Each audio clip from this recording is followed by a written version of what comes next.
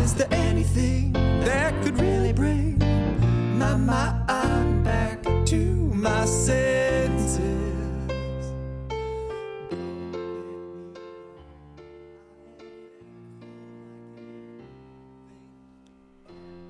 Welcome, neighbor, to Folk University's Folk U radio show.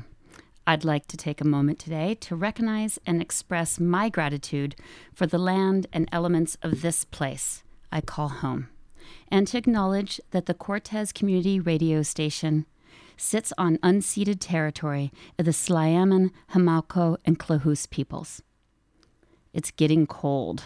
The dark days of winter are approaching, and many of us are thinking very seriously about how to keep ourselves and our families warm this winter. Corry Dow, who many of you may remember from our Dawn Chorus Twitcher Folk University, which feels like it was a long time ago, but was just in the spring, is back. And she is back to discuss that fundamentally winter thing of firewood. How to begin if you are new to heating with firewood, new ideas and resources if you are a little more seasoned. Welcome, Corry. Thank you so much for being here. I thought you might start by telling us a little bit more about your personal background and when you first started heating with firewood. Okay, yes, heating with firewood. I moved to Cortes Island in 2008, and I guess that's when I really committed to the firewood way. I was a student at the Linnea Garden Program, and we had a great wood furnace down in the basement of the farmhouse at Linnea, and we took turns splitting wood and stoking the fire and trying to keep ourselves from getting pneumonia. And since then, in all the years that I've lived here, I've always had a wood stove in the house that I've been living in, so it has been an annual event for the last 12, going on 13 years. And can you tell me a little bit about like who you are and what you did before you came to Cortes? Well, I guess in the context of this program, I have been involved with the community forest on Cortes since 2014, and I started working with them as an employee to do the first community consultation to establish the vision and goals of the Community Forest Partnership, and then kept on working with them in various different ways as a CCFC member and president, and now as the co-coordinator of the Community Forest Community Firewood Day, which we've been doing for the last couple of years. Okay, so you mentioned the Firewood Day. I believe you just had your third one. Is that right? Yeah, that's right. So can you tell me a little bit more about what this event is all about? Why you got involved with this event? Absolutely. Firewood was initially a major concern for the island when the community forest first got its tenure here, and it hasn't eased up, of course, because we're all still heating our houses with wood, or a great number of us are anyways. So it's also something that's very hard to deal with, because under the community forest tenure, the community forest partnership can't sell firewood. It's a non-timber forest product that they're not licensed to sell. So they can sell logs, and they can open up an area for personal use firewood harvesting after operations have been completed in an area. But they can't actually just chop up the firewood and sell firewood. So in the first couple years of operation, the approach was to sell logs to local firewood contractors who could then do all the processing of it and get it out to customers who were interested. That yielded almost a negative margin for the partnership. You know, the cost of getting the logs to where the firewood contractors would pick them up or to have them delivered to them was exceeding the value that they could actually charge for them. So that didn't seem that great. There wasn't that much. It was a bit complicated. And people were saying, well, not everyone has, $250, which it was at the time, to invest in Firewood, and the community forest should serve the entire community. So what are you guys going to do about this? And finally, after one AGM, I had a brainstorm with one of the CCFC members, and we thought, well, we have to be practical. We aren't going to go into the forest and start cutting down trees for firewood in the community forest. We can't manage it in that way. It's not economic. It's not ecological. But there are always trees that are not wanted when the sale is done. And there's always surplus trees. So how can we get some of that out to the community in a way that recognizes all different income levels, all different abilities, all different familiarity with chainsaw usage? And we came up with the Community Firewood Day. And the basic premise of that is after any tree cutting that happens in the community forest, whatever is surplus is then bucked up by volunteers. And then we ask for volunteers to come and load it in their trucks and distribute it widely to the community, to people who are in need. And it's very much a token, like a little gift of firewood. And especially focusing on people who are elderly or are physically having a hard time doing firewood or can't do it for some other reason, like single parents with little kids, that sort of thing. So anyone who feels eligible just submits their name, and then we make a big list and try to get wood to everyone. And each year we thought, oh no, there's so many names. I don't know if we're going to be able to deliver here. So we've done a lottery. But at the end of the day, people have been so enthusiastic, the volunteers who come out and do this, that, people have come with their chainsaws and bucked a little bit more wood. And people have said, I'll stay and do a couple more loads. My neighbor needs some. I know someone over here who needs some. And so as long as there's wood by the road, then people have delivered, and everyone who's ever put their name on the list has gotten some. So that's been very satisfying. So can you tell us a little bit more about the stories that you see, about the nature of the need that you have found on the island? Absolutely. And that kind of ties into what happens at the end of each Community Firewood Day. And also just stories that we share with each other as people who live on Cortes and heat with wood. But especially right after the Community Firewood Day, we always get feedback, of course. People have got comments and lots of appreciation, which is really wonderful and heartwarming. But some of the comments that we've gotten repeatedly have been, someone would say, I need wood for this winter. They apply and they're like, I need wood right now. Can I apply for some community forest firewood? And that poses a major question in my mind, because the trees that are being delivered have only been cut down within the last month. They were standing, living, metabolizing trees, and they have only just recently been cut down. And they're bucked, but they're not split, and they're not at all dry. This sort of made me wonder, it's like, what is people's understanding about how firewood works? And you would hear that over and over again and try to explain to folks, well, this will be great wood for next winter if you can store it in a good way. Then it will be a little something to fuel your stove in the following season. Other things that people would ask or say would be, I only want fir. Thanks a lot for this wood, but I got a lot of hemlock and really all I wanted was fir. which is it's understandable from some angles, and maybe we can go into that a little bit more about how the species of firewood work and what's good for what and when. And one other thing is that people would say, gosh, I've only got a small amount of wood here. Is that all there is? And fair enough. It's just a little bit of wood. It's just one pickup truck load, and maybe a big pickup truck came to your house, or maybe a little one. But it really does indicate that we're working with a resource that's somewhat scarce for various reasons. And maybe we could talk about that too a little. Okay, so we've got a lot of things to talk about today, and so many more, because I have endless questions and things that, and a few things that I've learned all the hard way in my time on Cortes. And, I just tend to learn the hard way. So someone comes to the island. They're new here. They're green, like that firewood that was just cut down. And they come to you and they have the sense to ask for your advice. What would be the one thing you would tell a person to start with?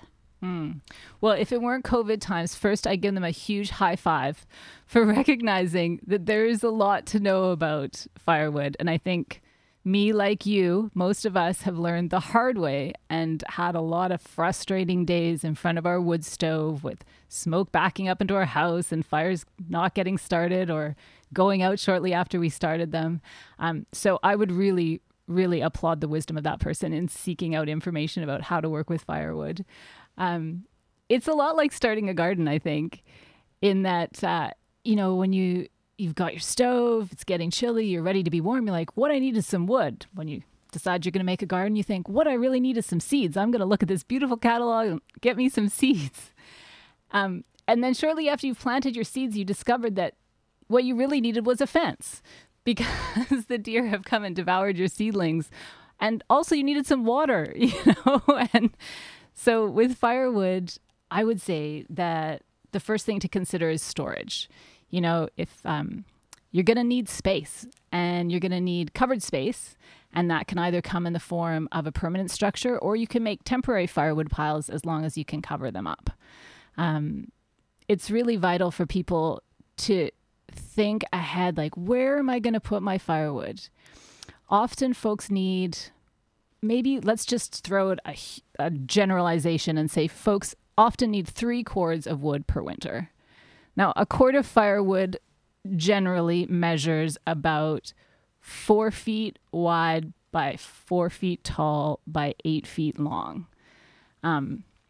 So you need like a 4 by 8 by 4 space there to get 1 cord of firewood. And it's also good to have a little bit more space so that you can stash a bit of surplus, or in case you should be so lucky as to come into some wood that you'd have to have a spot to put it. So you need yourself a little wood yard of some sort. And it's usually recommended that you store your wood a bit away from your house for fire prevention purposes. And then you're going to also want a smaller space close to your house where you can move your wood to for daily use when you're in the wood heating season. So those things are really, really important to just scope out, like, okay, where am I going to put my stacks and where am I going to stash my wood near to my house? And then once you're in your house, it's nice to have a little area where you can put a little bit of firewood close to your wood stove. It's nice to put wood that's just a bit damp close to your wood stove before you burn it. And it's a good idea not to store too much firewood, especially if it's wet in your house, because it can really release a lot of moisture and create mold problems in your house. So those are some things to think about. And already our poor person who came and asked for advice, their head is spinning. But step 1 is look for storage and think of how you're going to cover it up. You can build a roof, or lots of people will just use old metal sheet roofing to cover a pile. It's nice if your piles can be covered on the top but open on the sides so that they get lots of ventilation and solar exposure. That's another really important thing to think about when you're going to choose where to put your wood pile. I think a lot of times people want to put their wood pile out behind their garage in a dank, dark, forested area potentially. But you can imagine how much longer it will take for your wood to dry if that's where you're storing it. Much better to have your wood pile in an open, sunny spot. If you can bear to sacrifice that ground space for the purpose of firewood storage, your winter wood heating is going to be so much better. And you have a lot of options, and it will take a lot less time for your wood to dry. I'm just laughing here so hard. Well, one, because if only I'd talked to Corry when I had first moved here. I wouldn't have known it then. I was busy struggling along learning these things too. But also at the idea of having sunshine that I would give to my firewood. So I'm still busy trying to cut down trees for sunshine for my garden. Don't hate me. But okay, so one of the things that happened to me when we got here is that we had a big storage shed full of wood. And so I was like, oh, this is great. We're going to be fine. And I burnt wood all one year and kind of sussed up, okay, this is about how much I need. And then the next year, my mother came to live with me in a separate house. And and she was burning wood, and my brother was living in his RV with me, and he was burning wood. So we didn't triple, but we fully doubled our use in 1 year. And voila, what happened? The thing that happens to everyone, I think, at some point, I ran out of wood.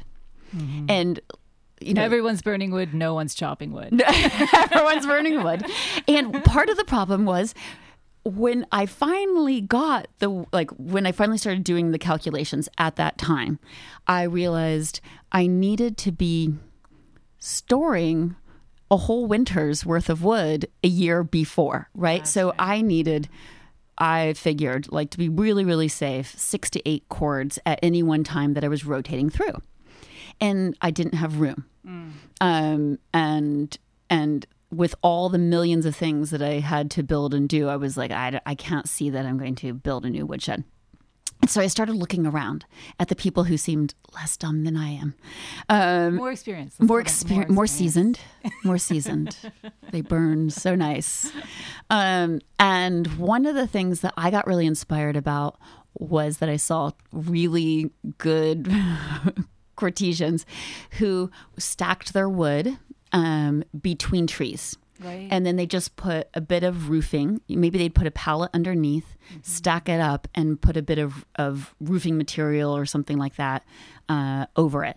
And so now if you go to my property, there's just wood stacked between almost every tree. And the other thing that I learned the hard way is when you're doing that, in my experience, don't just stack it on the ground and cover it with a tarp. Oh, yes. Because then you go back a year later and you're like, oh, my wood is moldy. It's a bit more like compost. Maybe this is more going to the garden than into the house.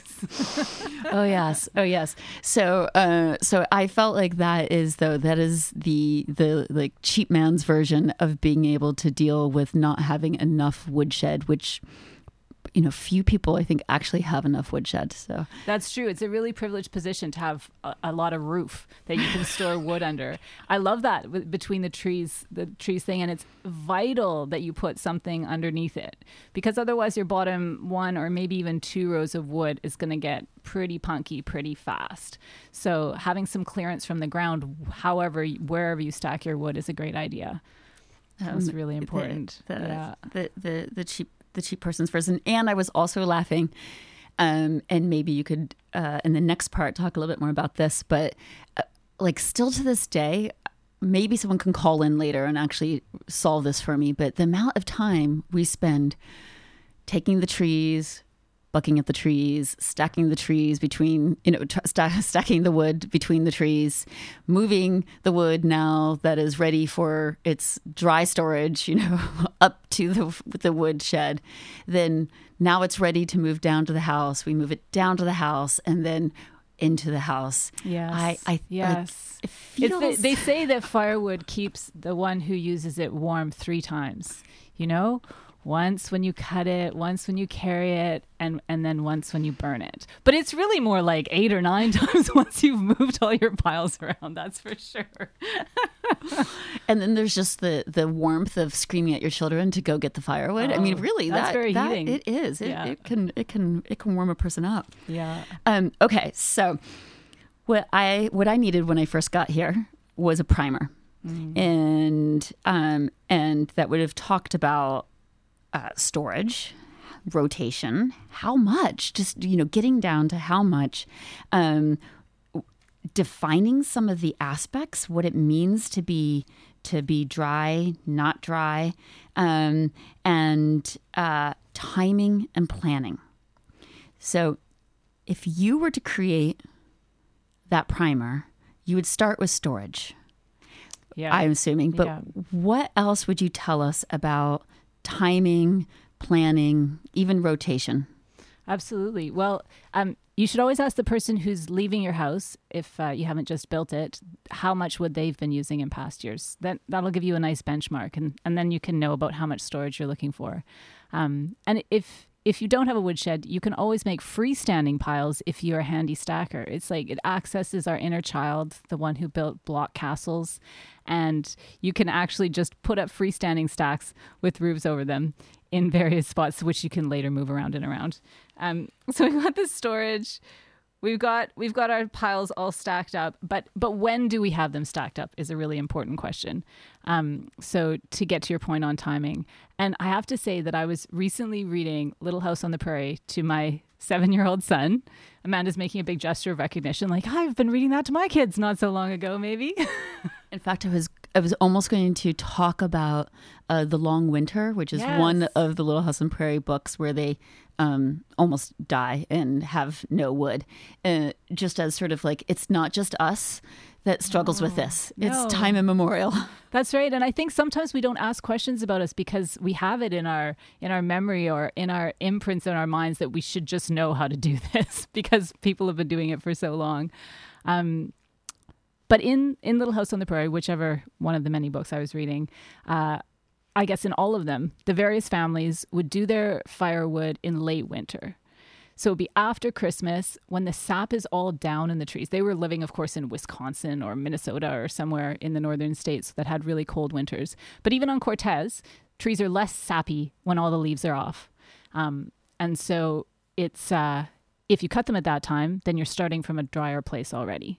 So they would cut a whole lot of firewood. They would cut their annual firewood needs and then they would haul it and then they'd spend the following months, splitting and stacking and getting it all sorted out. And they had lots of kids so that it would all get done. And that was really eye-opening to me, just that simple wisdom of knowing that if you are going to choose, if you're someone like yourself who has some property and can choose to cut down some trees when you're looking to get firewood, when should you cut down those trees? That's a question. And I would suggest in the late winter, according to the wisdom of Little House on the Prairie and Laura Ingalls Wilder.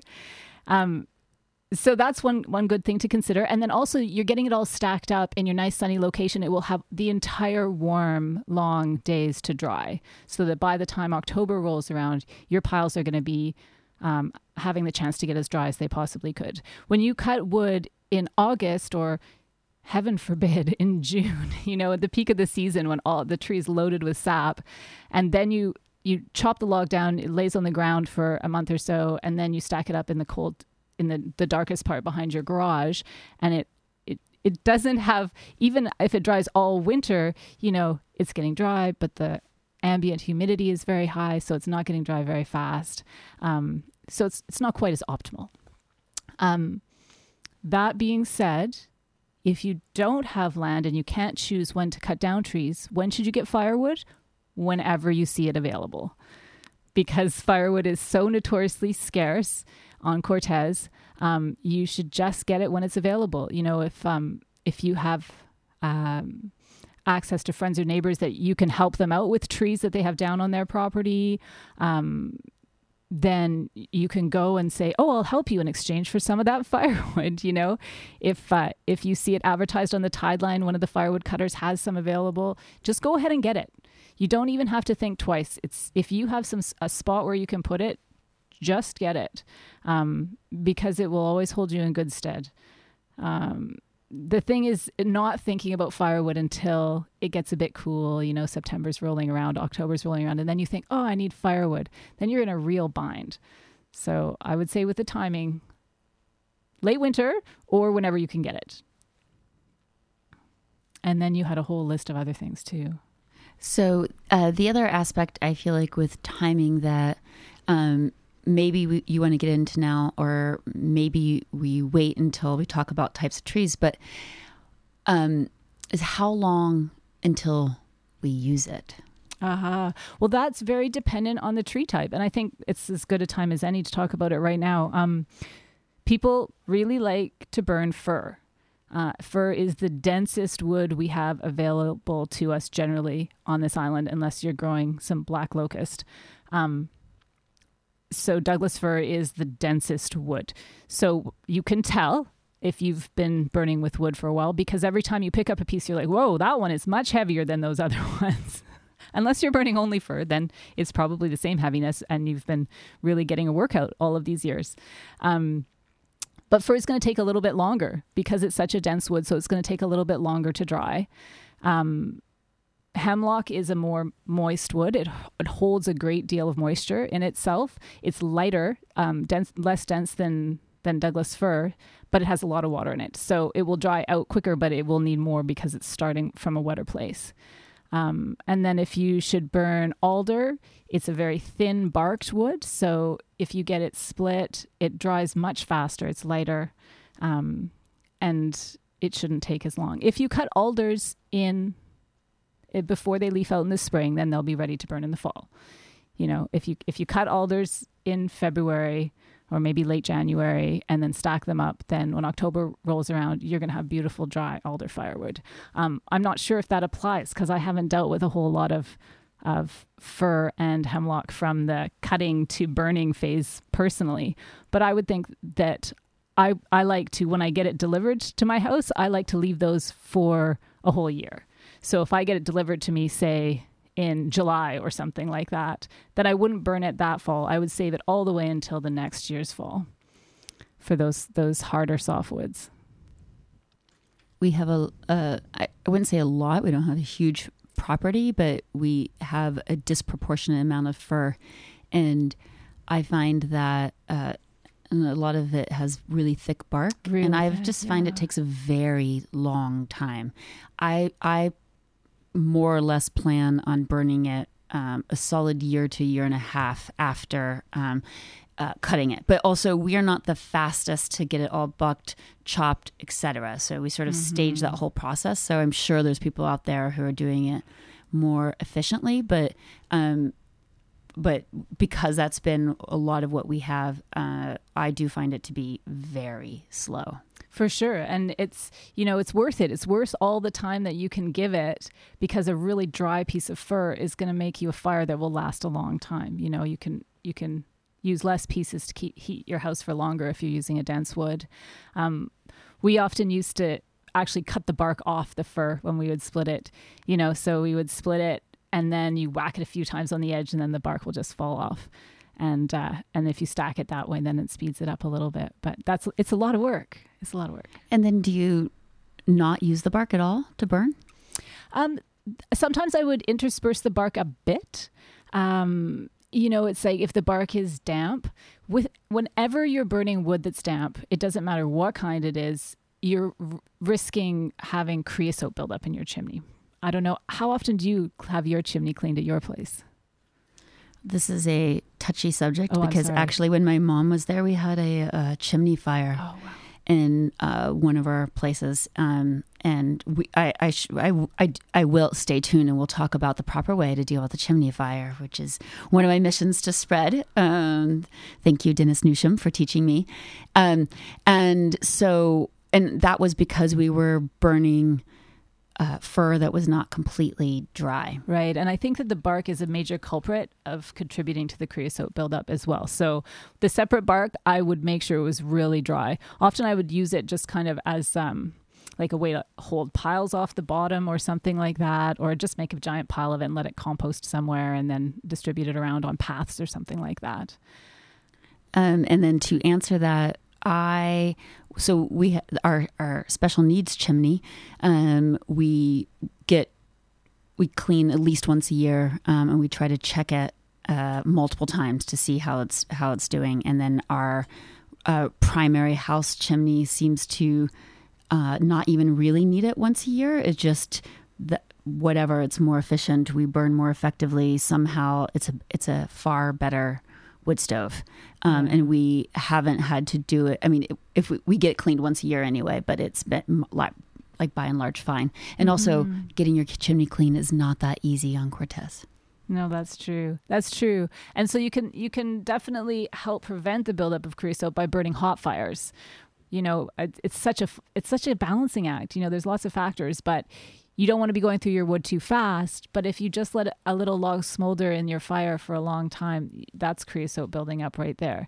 So you have to balance how fast you want to burn your wood with how clean your chimney is and how often you want to get it cleaned or try to get it cleaned, and the risk that you take if you don't burn a hot fire. I think often people will burn a hot fire, once a day to make sure it gets really rip-roaring hot, because then the creosote that has built up a little bit in the chimney will burn out.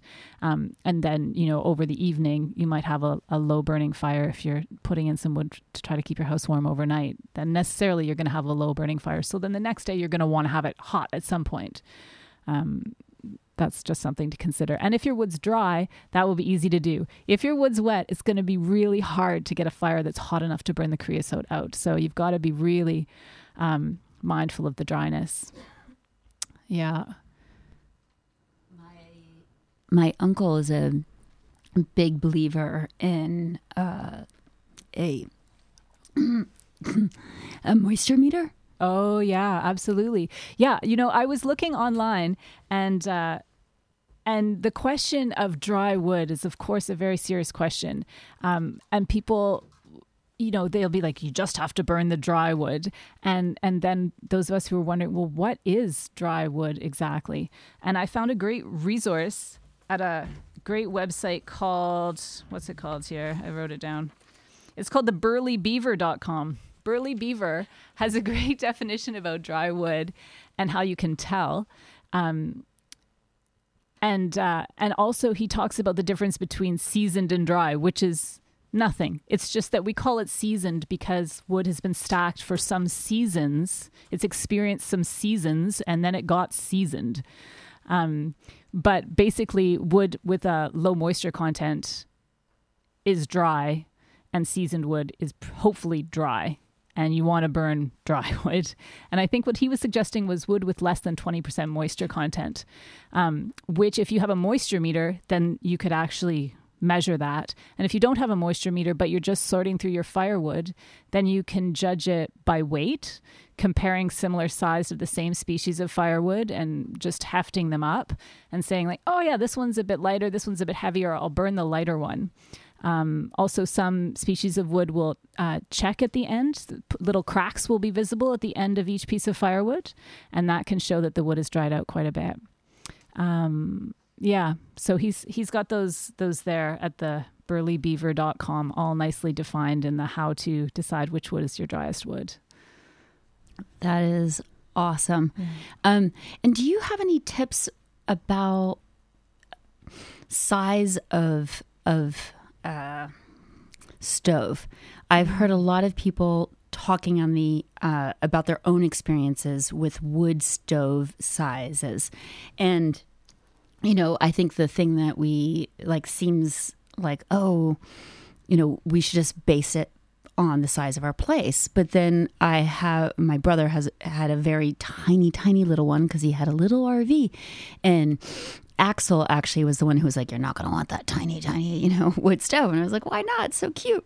It takes up barely any space, but then chopping all that wood so small. Mm-hmm. But then I also wonder about if so there's that struggle, but if you're getting a large stove that is actually too large for your space, then you're clamping it down all the time and building more creosote. So I'm wondering about your thoughts on size of wood stove. Well, you might have more experience with it than I do, because I haven't had the option to choose a stove of my own. I've always had the stoves that were in the place that I lived. And currently I live in a fairly large house with a very large, not so efficient wood stove. But it's fairly well suited, it's well situated. So our house has 2 stories and the stove is down in the basement. And it's a large wood stove. It takes nice big pieces of wood. You can load it up and it will go for a long time. And in not too long, it will heat up the entire house just through, the thermal currents and the air rising to the upper levels. And it kind of gives a nice in-floor heating effect in the bathroom because it's just below the bathroom. So I have to say kudos to the builder of that house. And I have lots of friends with tiny homes, and some of them have gotten slightly larger stoves that have an oven because they wanted the capability to cook on their wood stove as well in case of power outages. Those stoves make the house really hot, really fast. And if you're trying to cook, you're cooking yourself as well all the time. But that's just the nature of the beast when you live in a little house. And then, of course, there's all the nicer, more efficiently burning stoves that they make now. And those will use less firewood, and you should be able to clamp them down at certain times and burn a hot fire and then clamp them down without risking creosote as much as you do in an inefficient stove. But I'm sure that maybe some of our other firewood experts in future Folk You Firewood segments will have more to say on stoves. Do you have a high efficiency stove at your place? I would say no. I mean, we don't have. It's not having more than one stove that we have access to in our lives. I would say it is a good wood stove. It is probably the high efficiency stove of 15 years ago. Mine is the high efficiency stove of 35 years ago. Okay. Yeah. So mine maybe 20 years ago. And I've seen people who have newer high efficiency stoves, and that is not mine. And they're beautiful. At least they look really just better. I haven't used them, so I don't have the same kind of experience. But this is where I really hope that some people listening will call in with their incredible experiences. So I'm going to go to, if all works well, we're going to have a little music break with warmth and fire theme, and I'm hoping that some of our listeners will call in both with questions, because we have more to go, and also to answer some of the questions that we have about your own experiences with storing, seasoning, or burning wood, and how you're kind of making it happen in your own life. So you can call in to CKTZ 89.5 FM, Cortes Community Radio. This is the Folk You Radio Show. We are talking about firewood, if you're just tuning in, and we want to hear your own experiences, what kind of wood stoves you like, even tips on cleaning, etc., storage, the whole bit. You can call in to 250-935-0200. That's 250-935-0200. You can also try sending me an email at the letter U at folku.ca. That's FOLKU.ca. All right. I hope to hear from you over the break.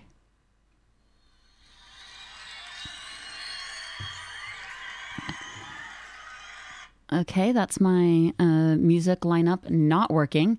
So we are going to have a less perfectly designed break for you with whatever music we can come up with. So please forgive the lack of fire and warmth themed music over the break.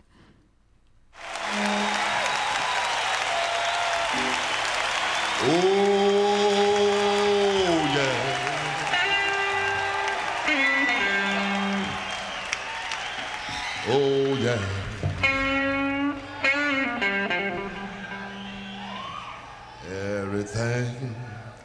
Everything gonna be all right this morning.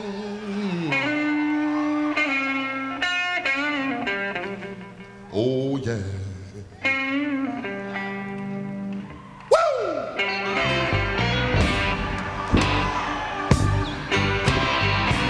Now, when I was a young boy, at the age of 5, my mother said I'm gonna be the greatest man alive. But now I'm a man, way past 21. I want to leave me, woman. I have lots of fun. I'm a man. I'll spell him A-child. And that rebel thing made no B. No. Whoa, child. Why? That mean mannish boy.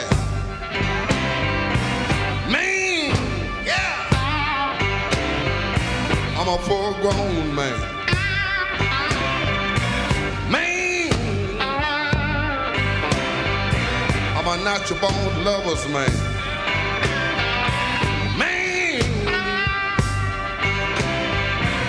a rolling stone. Man, I'm a hoochie coochie man. Sitting on the outside, just me and my maid. You know I made the moon, honey. Come up 2 hours late. Wasn't that a man? Yeah! I spelled him H-I-N.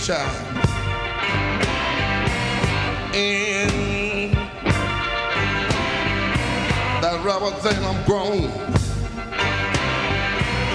No beat. No. Oh, child. Why? That mean mannish boy.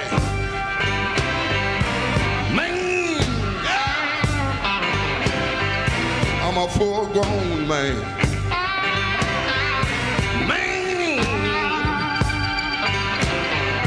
I'm a natural-born lover's man. Man, I'm a rolling stone. Man, I'm a hoochie coochie man.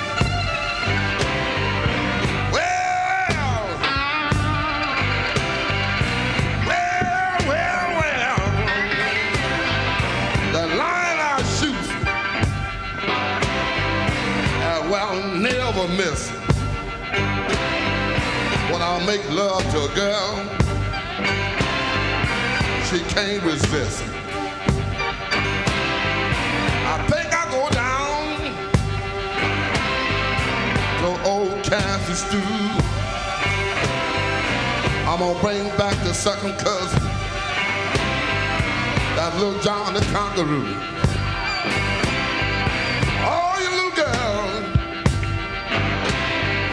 Setting out that line,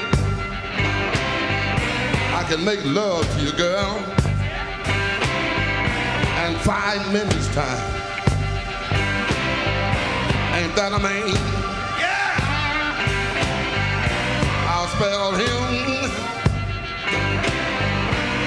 H-I-N.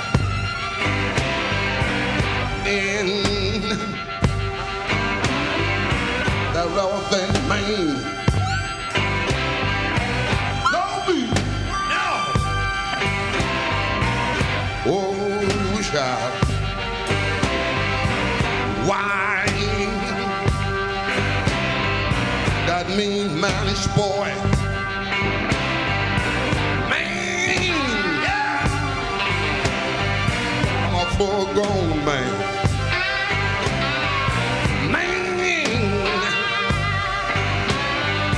I'm a natural-born lover's man. Man, I'm a rolling stone. Man, child, I'm a hoochie coochie man.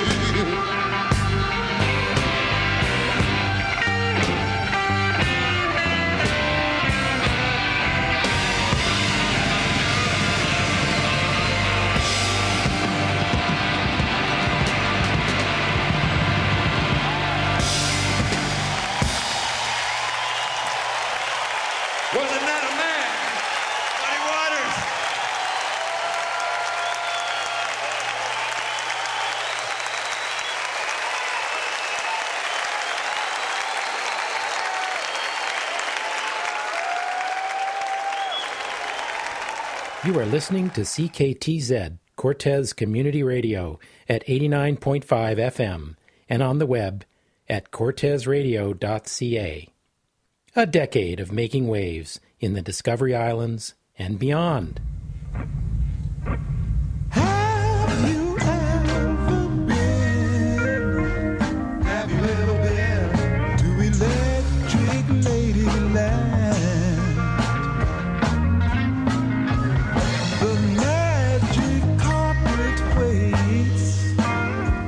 for you, so don't you be late. Oh, I wanna show you different emotions.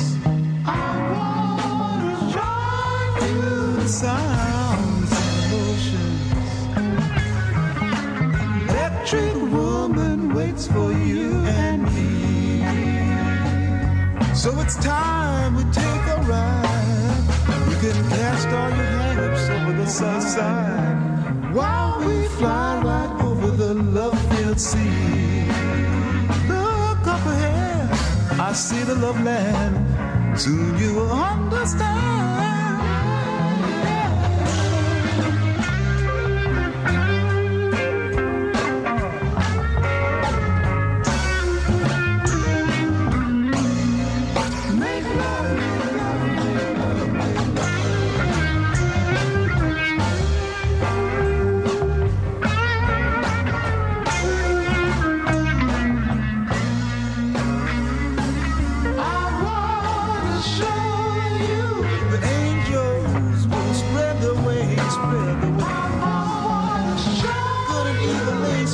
Side while electric love penetrates the sky. I wanna show you, Lord, I wanna show you. I wanna show you.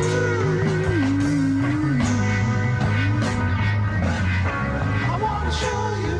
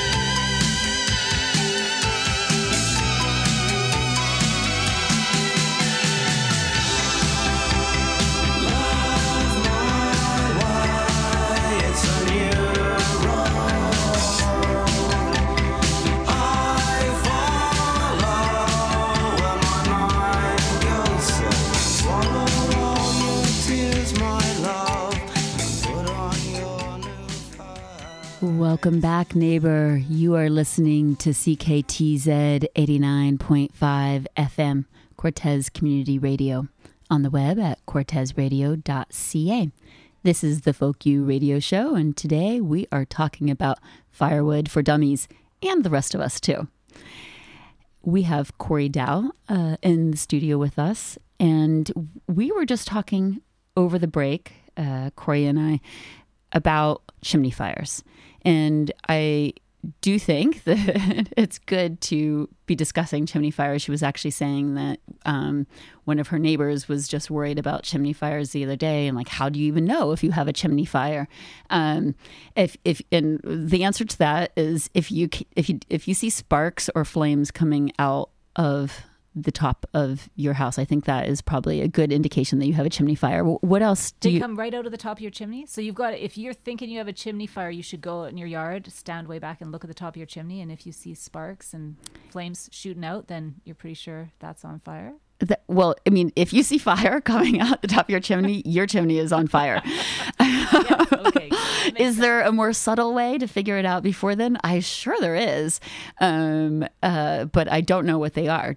But I do know that what you do, and this doesn't, this is not a bad thing to do if you even think you have a chimney fire, is that you take a glass full of water and you put it you open your door and you put it in the box of your chimney and you immediately seal shut your door. You throw the water in. Right.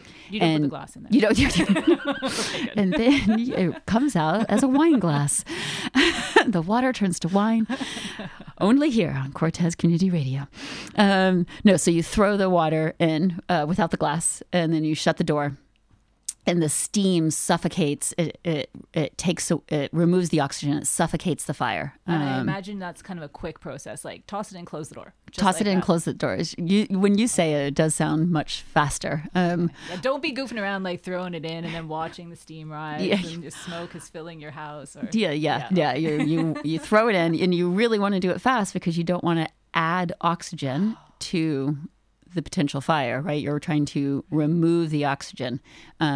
So that, and it seems like a pretty low risk way. So if you think you have a fire, then you can do that. And once, none of this is great. I wish that I had lined up Axel to call in during this time, but once he did tell me, Axel who cleans chimneys. So once again, if you're listening and you know the answer to this, please call in and let us know that he can tell by looking at the smoke coming out of someone's chimney how much creosote has built up and how badly it may need to be cleaned. Uh-huh. So he's probably wandering around the island right now, figuring out who's going to try to call him. Absolutely. Yeah. So I wish I could tell you those tips. And if you're listening and you know them, then call in at 0200 and you can tell me and I'll share them with the community. So we were talking a little bit before the break about the different kinds of wood that you might find on the island and some of the pros and cons and a general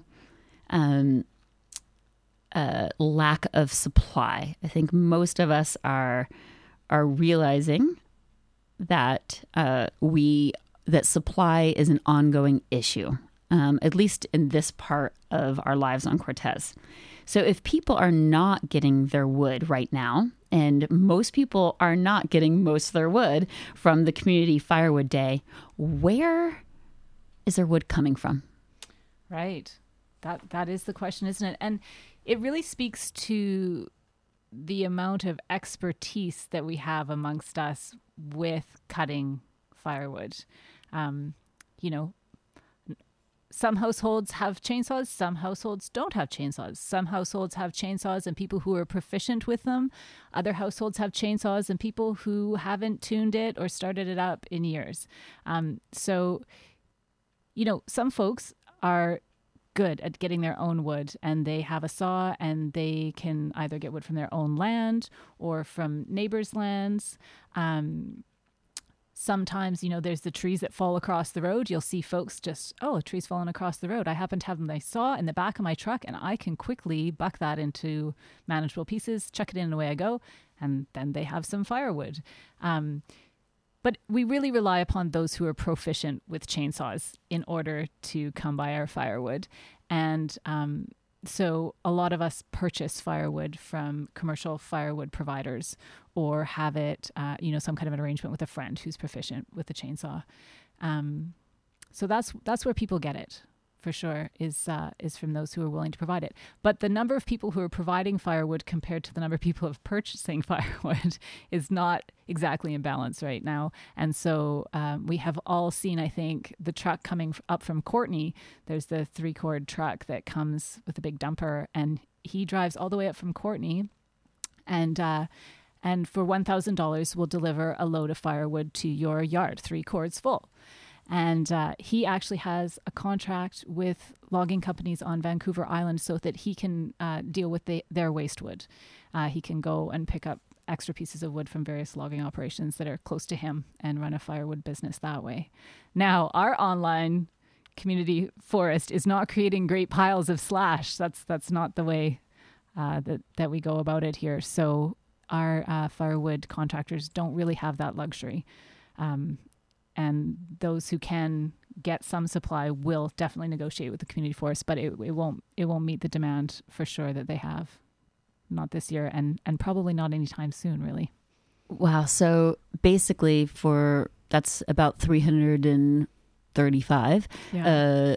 dollars a cord. You can get your wood from off island, which means that someone else's waste wood has been ferried over here. It does feel like that, when I look around, we do have a lot of trees. So that feels pretty intense. But I'm sure a lot of people are doing it because it's hard to come up with, as we know, supply. So and one thing that it connects to is that the firewood contractors now don't own their own woodlots. So I think in other parts of the world and other places, someone will own a woodlot and they will provide firewood from that woodlot. But the operators on Cortes Island don't necessarily own their own woodlots. They will often do tree services for various people, and so they'll come across trees that people want hauled away, and they can use that for firewood. Fallen trees that they buck up and rescue people's sheds from, and things like that, maybe a source of firewood. Trees on the side of the road. There's various things. So they have to scrounge it where they can, and they have a limited supply based on their clients. So I would say that probably if Cortes wanted to have a more secure firewood supply, then we need firewood operators connected to some firewood supply, legally connected to have the right to harvest trees for firewood. And woodlots are, I think that they can be licenses, and then they can also be private land, depending on different ways. But it would be great to look into that more and have it for a future topic of how do people get a woodlot? Yeah, how do people get a woodlot? I mean, at prices on this island, I can't even begin to imagine how we would ever get a woodlot in that way for local people. But maybe we get licenses, right. And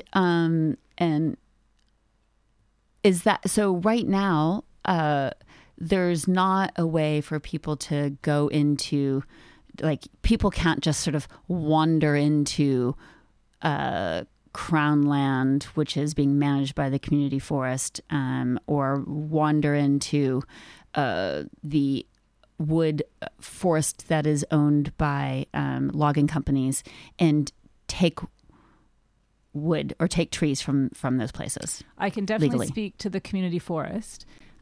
It's not legal to take trees from the community forest. There is a specific opening for people to take trees that have already been fallen after operations for personal use.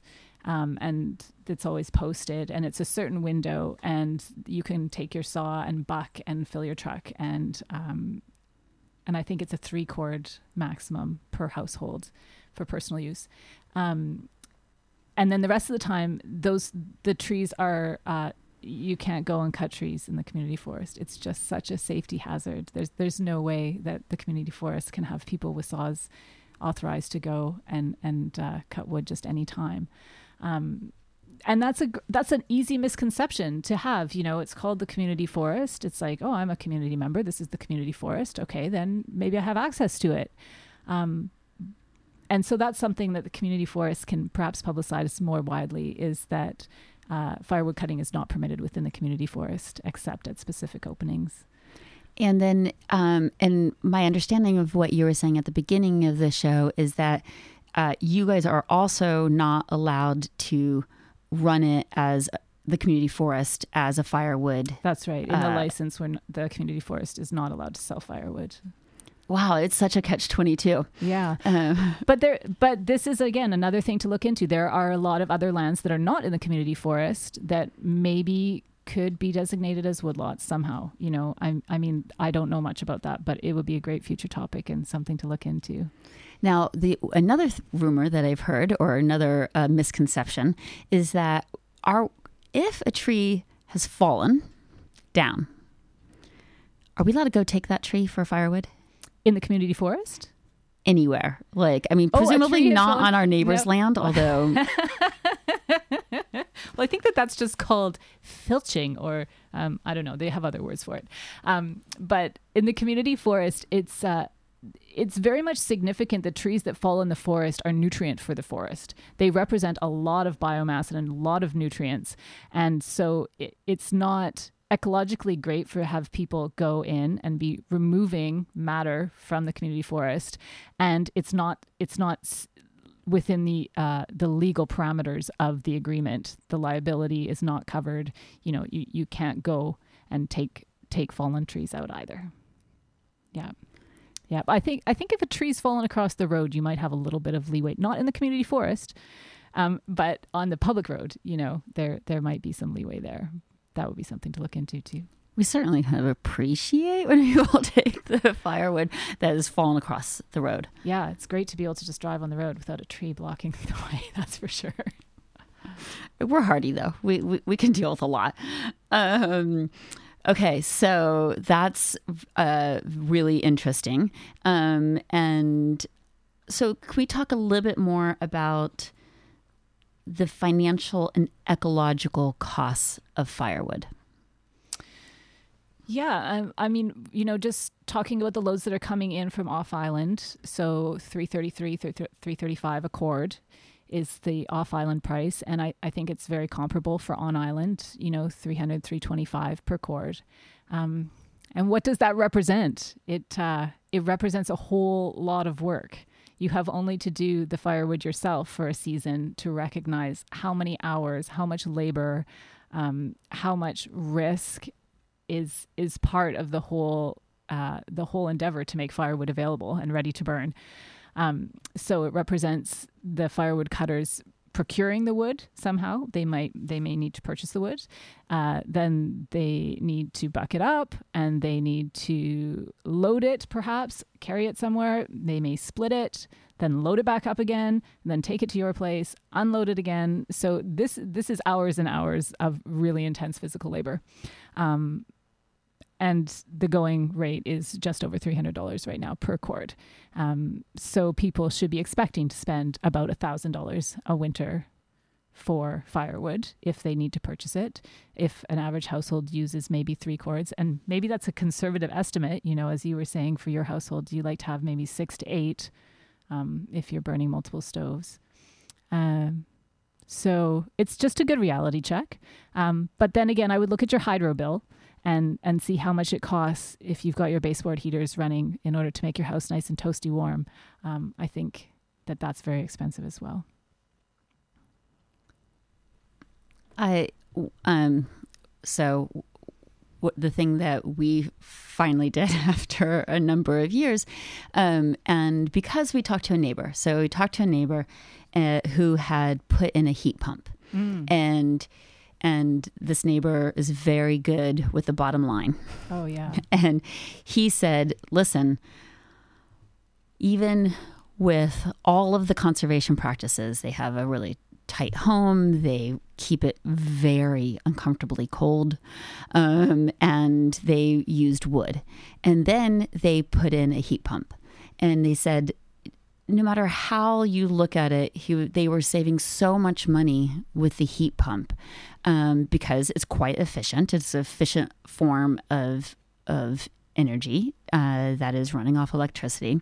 And so I thought this was really interesting. And I really like wood from lots of perspectives, but I then put in a heat pump.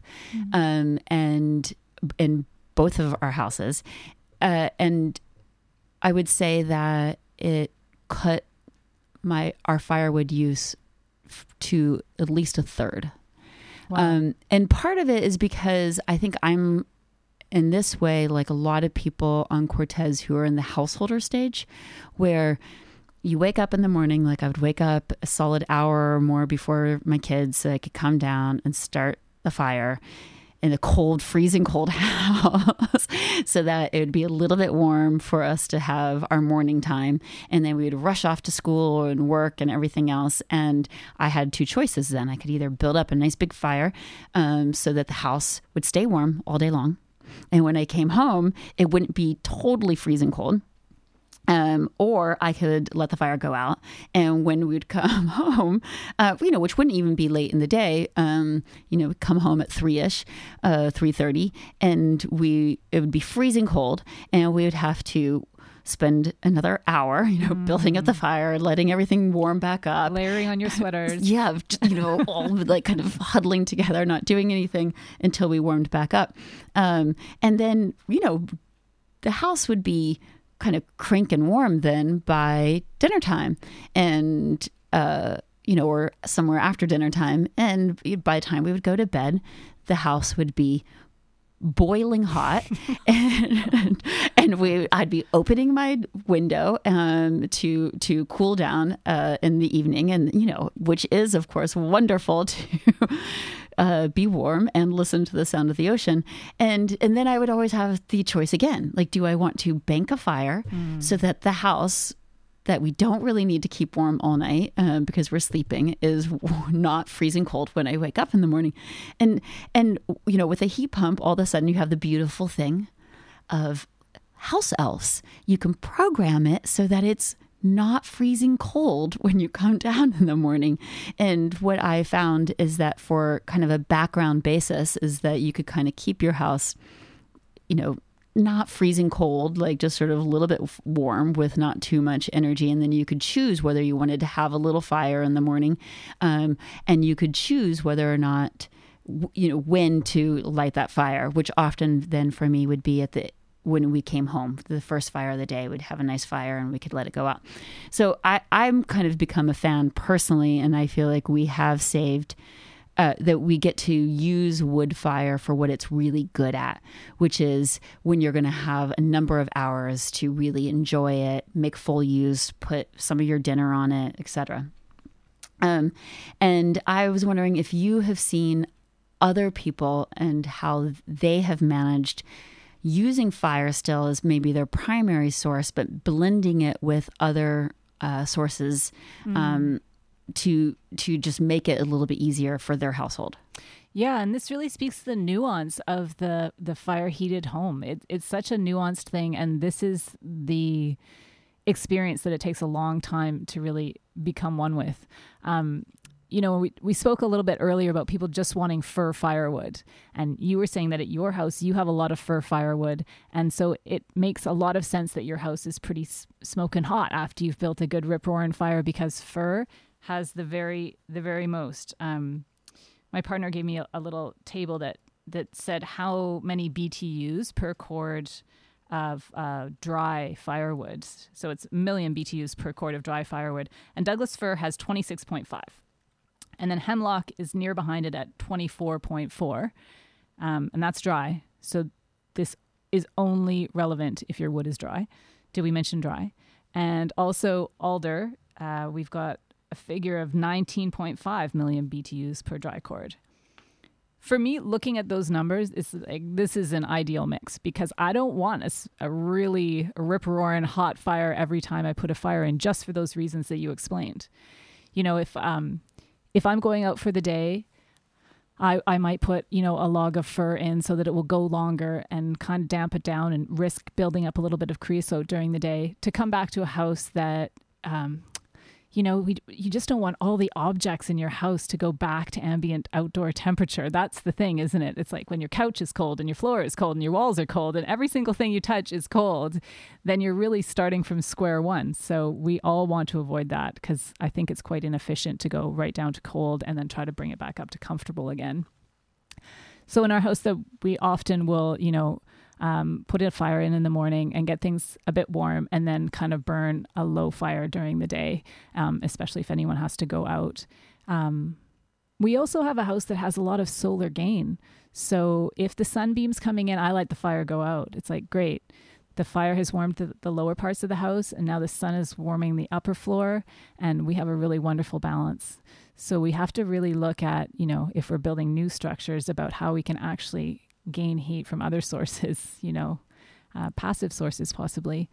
And then in the evening, then we'll put in a fire again and let it go all night long. Because our rooms are down in the lower level, it doesn't get too hot down there. And because the upper bedrooms are far, far away from the wood stove, it doesn't get too hot there. So again, you're looking at something about structural design, which most people living in their homes can't do much about at that point. But the position of your wood stove does have a lot to do with how comfortable you're going to be and how well you're going to be able to manage it. I definitely like to have a mix of wood, so that if I want to burn a fire just to take the edge off, I'll get an alder fire going. It'll make some nice coals. I'll damp it right down, and that will be it. And it will take the edge off, and it will keep things nice without making it hot. But if it's really cold, it's wonderful to have, a fir fire or even a hemlock fire. A hemlock fire will make your house nice and toasty in no time at all, and really last so long as you've dried it really thoroughly. So I'm talking a lot about managing your wood. But if your wood is dry, you also have this major relief of not having the anxiety of like, will it be hard to start the fire? In my very earliest years on Cortes, it was like, don't let it go out. Don't let it go out, because then we're going to have to start it again. Oh no. And, I was working with maybe wood that wasn't so dry and hadn't been stored well. And maybe I hadn't brought it in a few hours earlier so that the surface moisture could just be driven off, and the pieces could be a bit pre-warmed that I was starting my next fire with, which is an amazing thing to just have your next fire's wood there and warm. Makes the whole process very simple. So then, you start your morning, I just got up fire, then you just let that go out. But while it's been burning, you've got your next fire's wood sitting beside the wood stove getting nice and toasty. So whenever you're ready to start it after you return, you start it lickety-split, and then it just gets off and going really fast. So tiny little tips like this, it's all about nuance. It's like French cuisine, firewood heating. We have an ongoing joke right now in my family, because my husband is really proud right now of his one-touch fires. Ooh. He just uses like one piece of like old wax paper or something like that. He just throws in the match. Oh. and the whole thing goes for at least an hour. Nice. And so every day when he's accomplished his one-touch fire, he lets me know that he's accomplished it. And he would really like other people to acknowledge that that's a great feat, because mostly I just have scorned him. So that is a virtue. He should share that skill. He should pass it on. It could be part of his legacy. Maybe we could do a whole folk you where I just ask him about all of the tips of this nuance, because I think he would like if step by step, 2 hours. I'm so in. I'm going to listen to that. And maybe I'm not more honoring, because when we first moved here, I had to ask my uncle, and this sounds really naive now, where kindling came from. Where do you get kindling? Which tree is the kindling tree? Yeah. I was like, where's the kindling store? And it wasn't quite that bad, but what I guess I wondered was, really, is the only way to get kindling to go out there and chop it yourself. And I would just like to say that even though everybody still makes fun of me, and I have come to learn that even some really hardcore Cortesians who you're just like, yeah, they can run a chainsaw. Those people, some of them that I know, buy little kindling like starters, right? Little block starters. Yes. Because do you know why? Because unless you don't have like chopping. Unless you have at one with their hatchet. Exactly. Unless you have my uncle who will make kindling for me, you have to go out and chop your kindling. You do, but it's so therapeutic. I have to say, a nice sharp hatchet and a little bit of like, if you've got a head of steam on for any reason, a peak, a little temper, a little hot under the collar. There's nothing like a good round of kindling chop to just ease that. As a parent of a young child, I often was like, I just have to go chop some kindling. And you could just hear me out the door, whack, whack, whack, whack. And then when you're done, your temper has abated and you've got a lovely stack and you're all ready to go. I think that is beautiful, and I feel like we could have really endless folk use just about how to chop kindling in all the different ways. Oh yeah, my uncle puts it all by type and size. Oh yeah, we've got a mixed pile going on right now with a bunch of cedar cut down to small bits interspersed in the wood pile, so that you pick up a log and then underneath is a little pile of kindling that just goes along with that log. It's pretty cool. And we didn't even really talk about cedar on this. We didn't.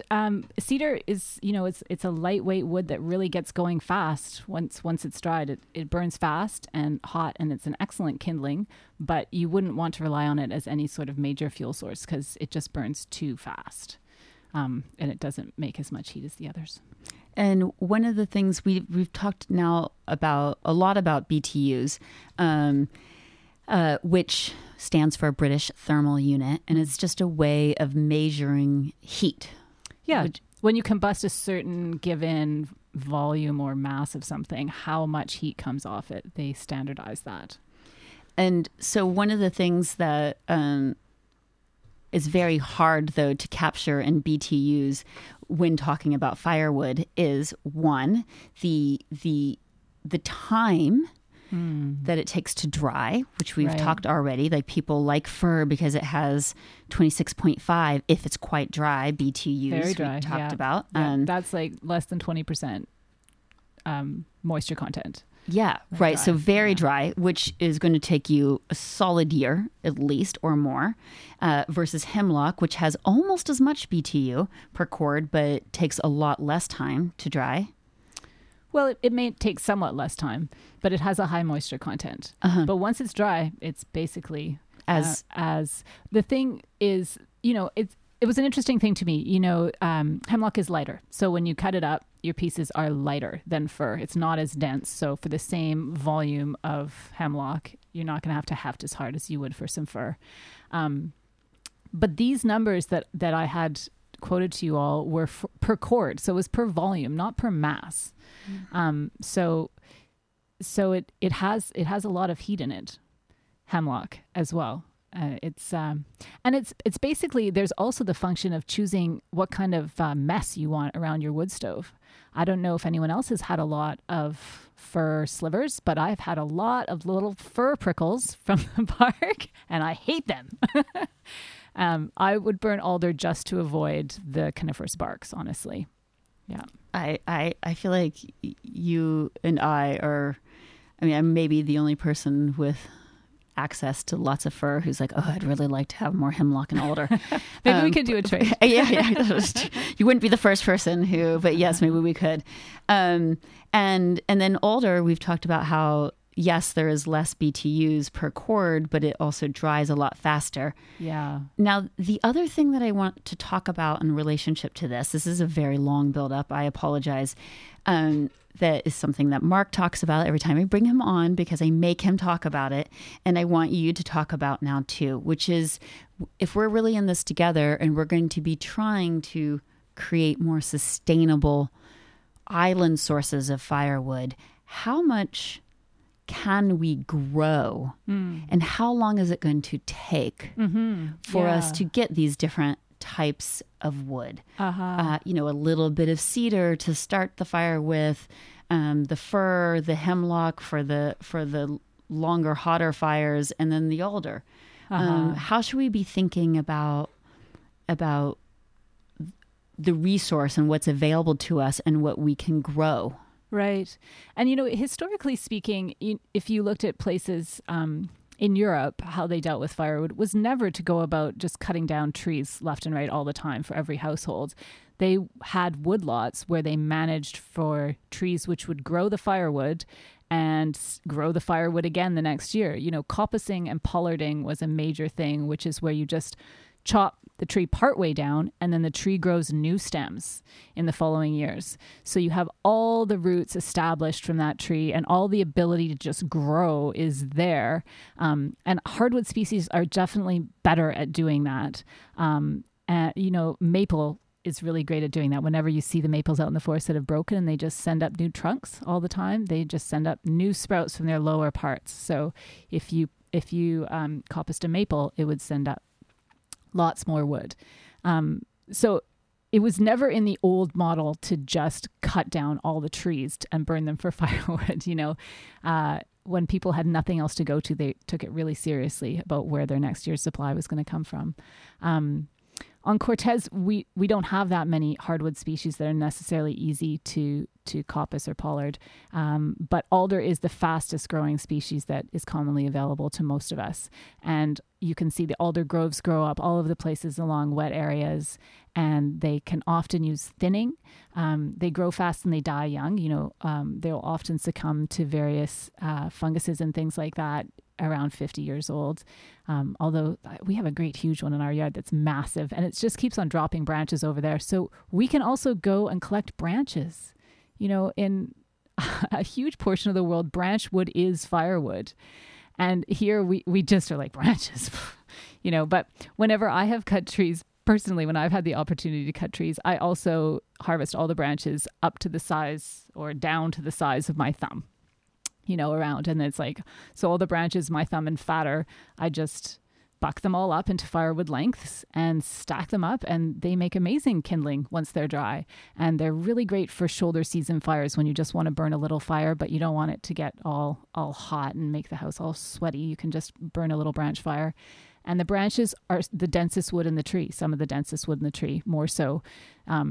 Like what the growth of branches, the rings are always tighter there, whereas the wood in the trunk has sapwood in it, so it's looser and not quite as dense.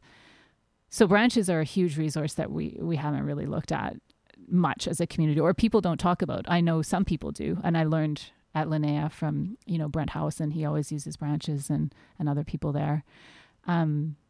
So that's something else that we can be looking at.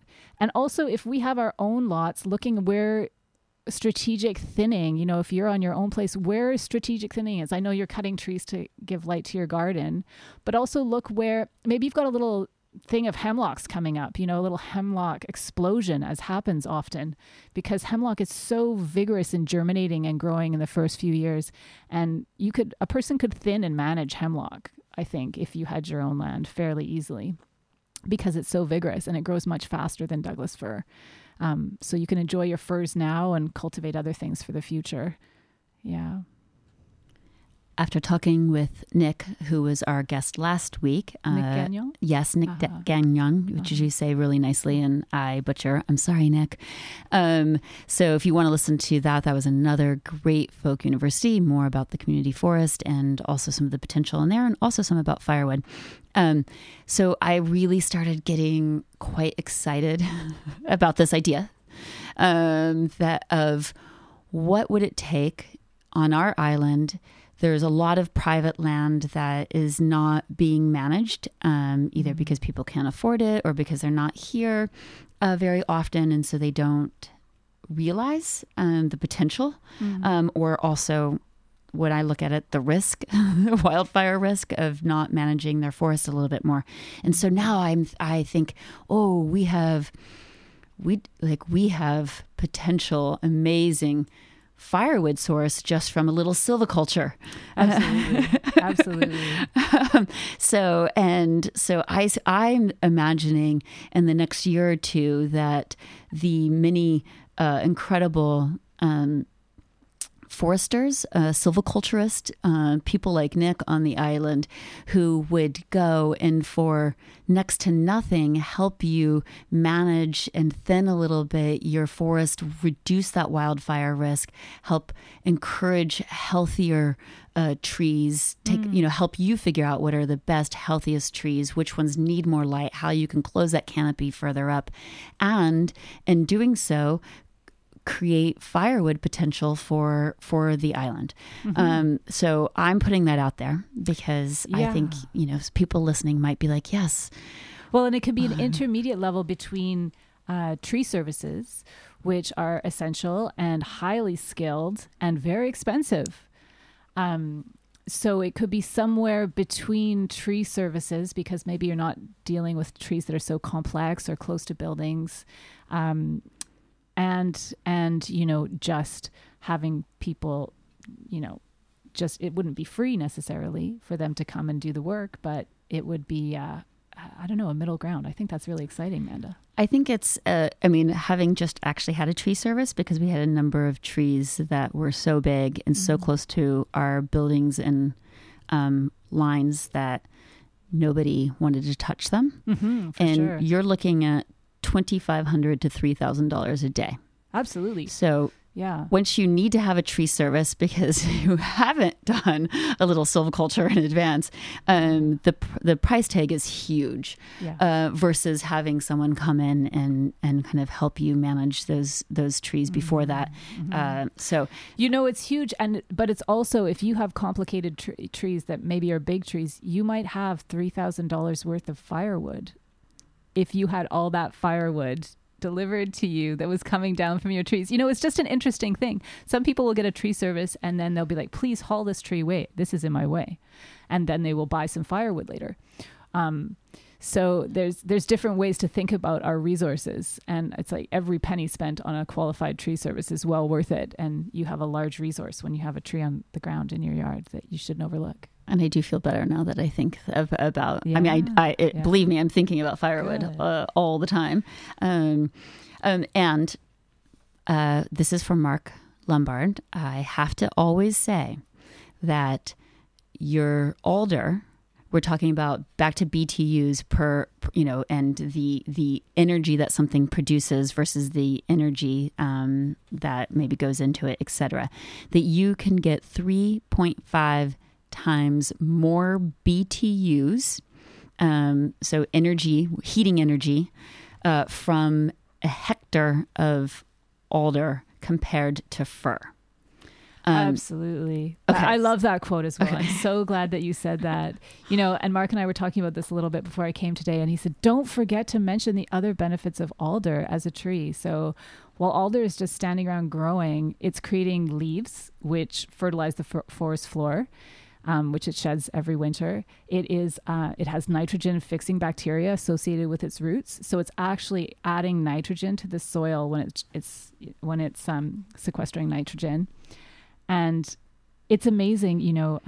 Alder leaves and chips are amazing for blueberries and other kinds of cane fruit because the mycelial associations with alder are very beneficial for the things that we like to grow. So, and it's incredible, the leaf trees, the insect populations that come with the buds and in the cones and things really support the songbird, all the insectivorous songbird populations as well. So it's important to recognize having leaf trees versus cone-bearing trees. It's a real diversification of habitat. So you're actually adding some complexity to the habitat by supporting the growth of alders. And in a previous folk university, Whitney's also, Whitney will teach you how to make soil from any tree, but if you can get it, alder is just a soil making machine. The dead alders will turn into soil quite quickly, as we've already talked about. While they're growing, they'll fix nitrogen. So anyway, maybe the grasses are always greener and the trees are always more alder-like on the other side of the fence. We've got a few. I think I could trade you a bit. I think we could trade.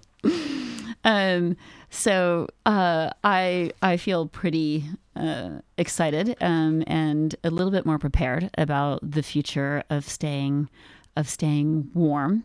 Are there other things that you would encourage people to be thinking about when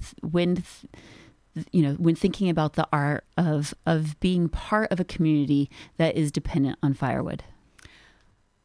I think the thing that I've been thinking about most recently, especially after the CCFC, the Cortes Community Forest Co-op AGM last week, a great point was raised from one of the members about how is the co-op thinking about firewood and encouraging people not to be excessively reliant on firewood. I think her point was that the community forest has a major role to play in just spreading the word about what firewood means, how much is available, and how we have to be efficient, and how efficiency means looking at how our houses work. Are they insulated? A lot of us would have to kind of shrug and be like, I don't know, or probably not, or mine's pretty breezy. So we're not at all efficient. We're heating the whole world as well as our house a lot of the time when we're burning our wood, and our personal patterns. It's like, do we burn a rip-roaring fire all day until we get uncomfortable and open the door? Or can we just be brave enough to just burn a fire and then let it go out and then start up another one later on if it begins to get a bit chilly? Do we put on our sweaters and let the temperature be a little lower without having to shiver all day long? There's all these questions. And do we have alternative sources like you and your heat pumps? I think that that's such a brilliant for people to consider. The investment cost is, I think, paid off very quickly when you look at the cost of heating both with wood and other electric sources. So I think it's up to us to think about those things, and also to think about what it means to heat with wood. It means trees have been cut down. And that is part of our relationship with land, and it has been since humans have ever been around. And figured out fire is using trees in order to keep ourselves warm. But trees it's a life. It's a life every time you cut down a tree, and sometimes that tree there's trees that are already down that can be used. There are trees that there are branch wood that's already down. You can take wood without taking the life of the tree sometimes. So, when we're limbing, often we have huge limbs coming off dug firs that are the size of small trees. That's excellent firewood. Don't make a giant burn pile out of that. Just get a sawhorse. Oh, there. Okay, final message, Manda. I had a beautiful flash. When I lived at Linnea Farm down at Walnut Village, the predecessor in the house, David Buckner, built some beautiful sawhorses. So they had deep V's in them so you could lay your branch wood across them and then just saw up a whole bunch at once. And just that simple tool of having those sawhorses and having the ability to just buck up branch wood, and to know that was a relevant way to heat your house, an important way, a respectful way, an efficient way to heat your house was to use branch wood. The sawhorses made it possible. So maybe we could look for a great bucking sawhorse pattern that people could perhaps think about building for their own place, because there's a lot of combustibles around us that don't have to involve taking the life of trees, and trees represent a lot more than a heat source for humans. Their habitat, they do all the things that trees do, which I don't have time to talk about now, but we know them. So yeah, the sawhorse, the humble sawhorse. It sort of gets me to thinking about how useful it is to model and have visuals of things like that, right? Like having the right tools is often, I feel like, 90% of the job. And, you started out by talking about at the very beginning of a primer, the first thing you would tell to anyone is to come up with storage. And this also gets me back to one of the questions that I had from a friend of mine, a neighbor of all of us on the island, who lives on his boat. Oh. And he said when he came to Cortes, he really worried about, or he realized, like, I can't get enough dry firewood. I cannot get enough dry firewood. Why? Because he lived on his boat and he had no access to storage. And so, I think, if we realize that this is such an issue, one, we can talk to each other about storage, but two, we can also start realizing that in some ways we need some community storage infrastructure. We need a community understanding of sawhorse patterns, of ways that we can stack wood better, of, walking down to your neighbor who's a little more experienced and seeing their nice hatchet, how they keep their chainsaw, how they dry their firewood between their trees, how they, etc. It's I'm really keyed up about your idea of our primer.